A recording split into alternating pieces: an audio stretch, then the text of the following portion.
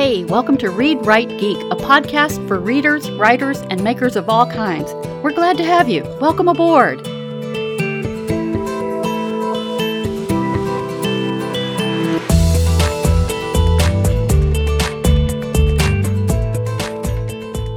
Season 2, Episode 1.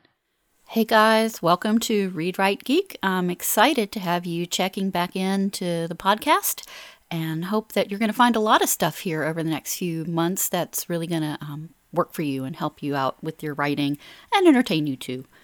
If you've checked out my website recently, you might see that I've posted a series of what I call 5-minute blog posts. These are really just micro posts because frankly, I don't really like writing blog posts. It kind of saps my energy to write the stuff that I need to write, which is my fiction, and I don't really want to go down that road.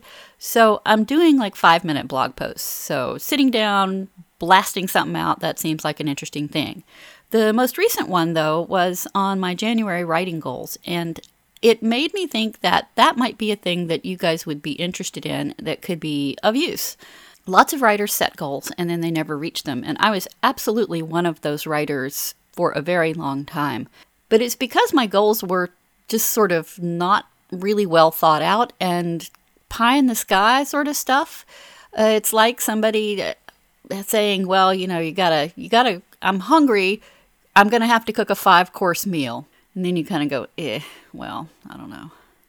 It was daunting, right? I was setting goals that were too big. They were things like finish the chapter, or like it says in the post, write the damn book.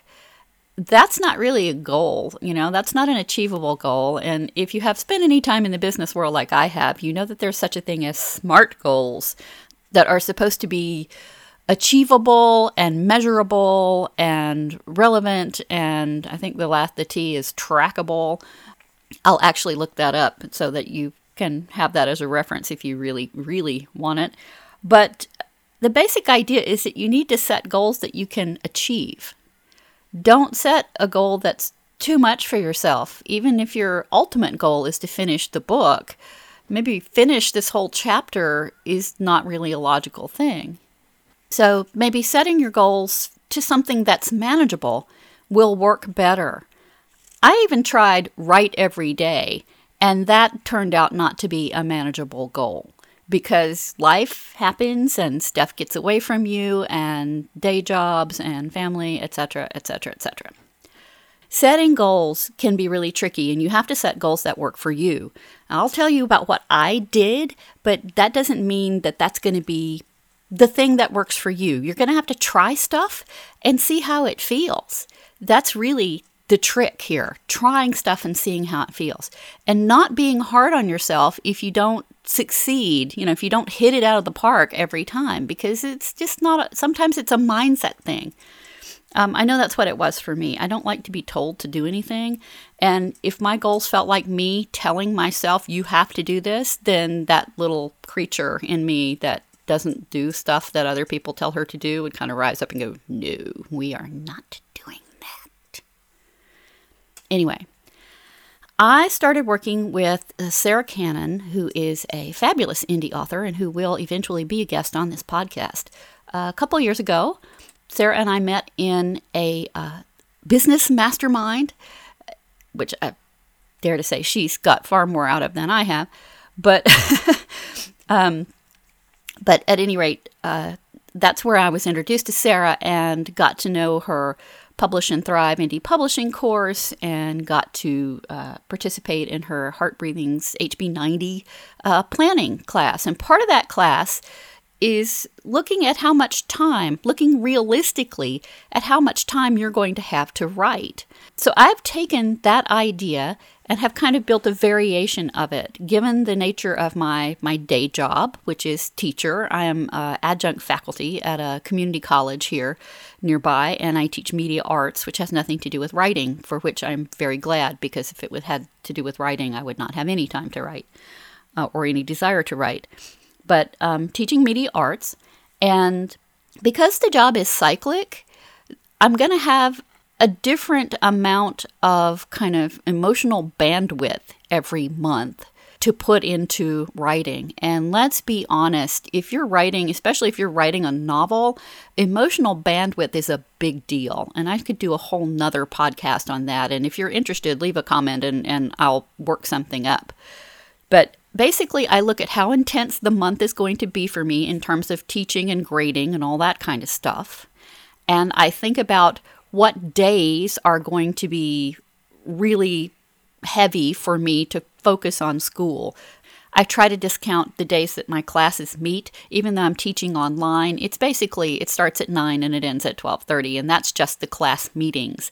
And those happen Monday, Wednesday, and Friday. So I try to discount most of Monday and Wednesday as writing days. Those don't count as writing days. I'm going to be too tired. I'm going to be dealing with student questions. I'm going to be grading.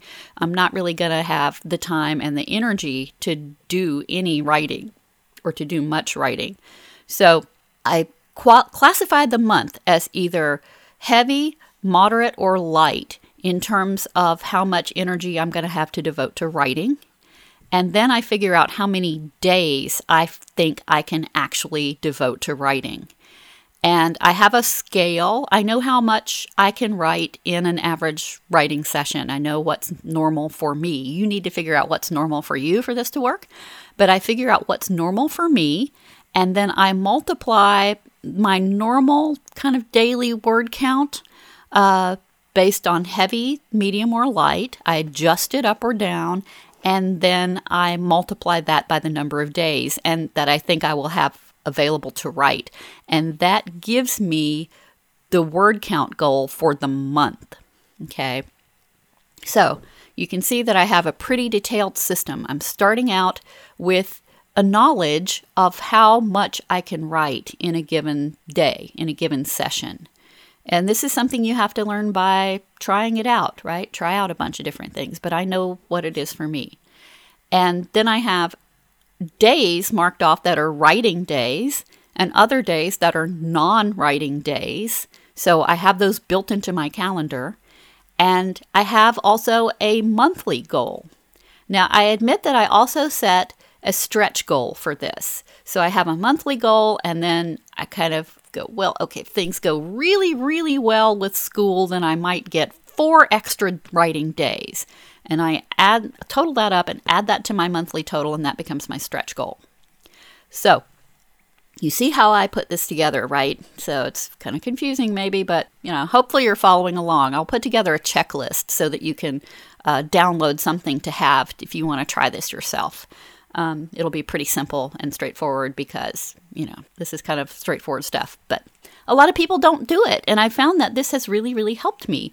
So I have this, and I do this every quarter because of the nature of my job. It's a semester-based thing, but really my intense teaching stuff is the end of January, February, March, and April. I do this every quarter. Every 3 months, I go back, I evaluate, I look at whether I did a good job or a bad job estimating my time and how I did estimating the word count that I thought I would get every day. Sometimes, obviously, the workload changes. Some of the classes, depending on what's going on in the class, they can eat up a lot of time, or they can just kind of run themselves. That was a very long, rambling way to make a point that my schedule is very changeable. Now, I keep my goals really small. And the reason that I mentioned this in the 5-minute blog post, the reason that I keep the daily goals small, and we're talking like 300 to 500 words, okay, is because that's easy for me. That may not be easy for you. You pick what's easy for you. If 50 words is easier for you and you think you can do it compared to 300, then that's what your goal should be, okay? Keep your daily word count goals small because I realize this is a mental hack, but I find I am much more likely to sit down and give it a shot at the end of the day, even if I'm tired, if the goal is small. And I think, well, yeah, 300 words, I can do that. That's, I can do that in 15 minutes. That's okay. I'll sit down and get that. I'll knock those out now. And of course, what usually happens is that I spend more time at it and I write a lot more words. So I exceed my writing goal, but that's what I want. That's what I want to see. This isn't Stump the Writer. It's not a challenge. It's supposed to be something that's a tool that helps me make progress and establishes a habit.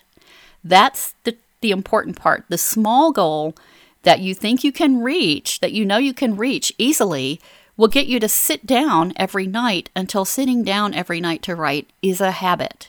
And you don't really even have to sort of game yourself into doing it.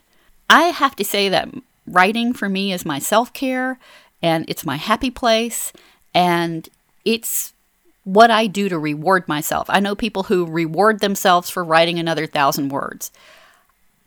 Writing is my reward for all the other junk that I have to do in a day, right? I put on pants. Yay. I'm going to write 1,000 words because I put on pants. I'm going to start writing early. I'm not going to fix dinner. I'm going to get pizza, and I'm just going to write after we eat. Those kinds of things.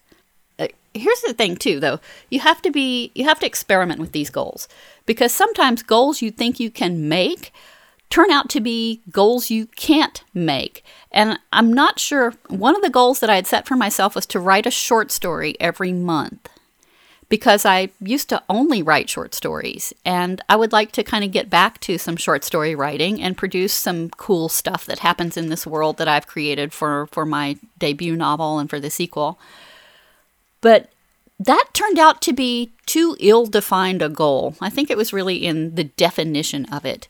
So I'm going to try to break it into smaller pieces, into smaller tasks, and we'll see what happens. I am not a plotter. I am entirely a pantser. I sit down at the computer and start typing, and the characters basically just tell me the story, and I kind of transcribe it.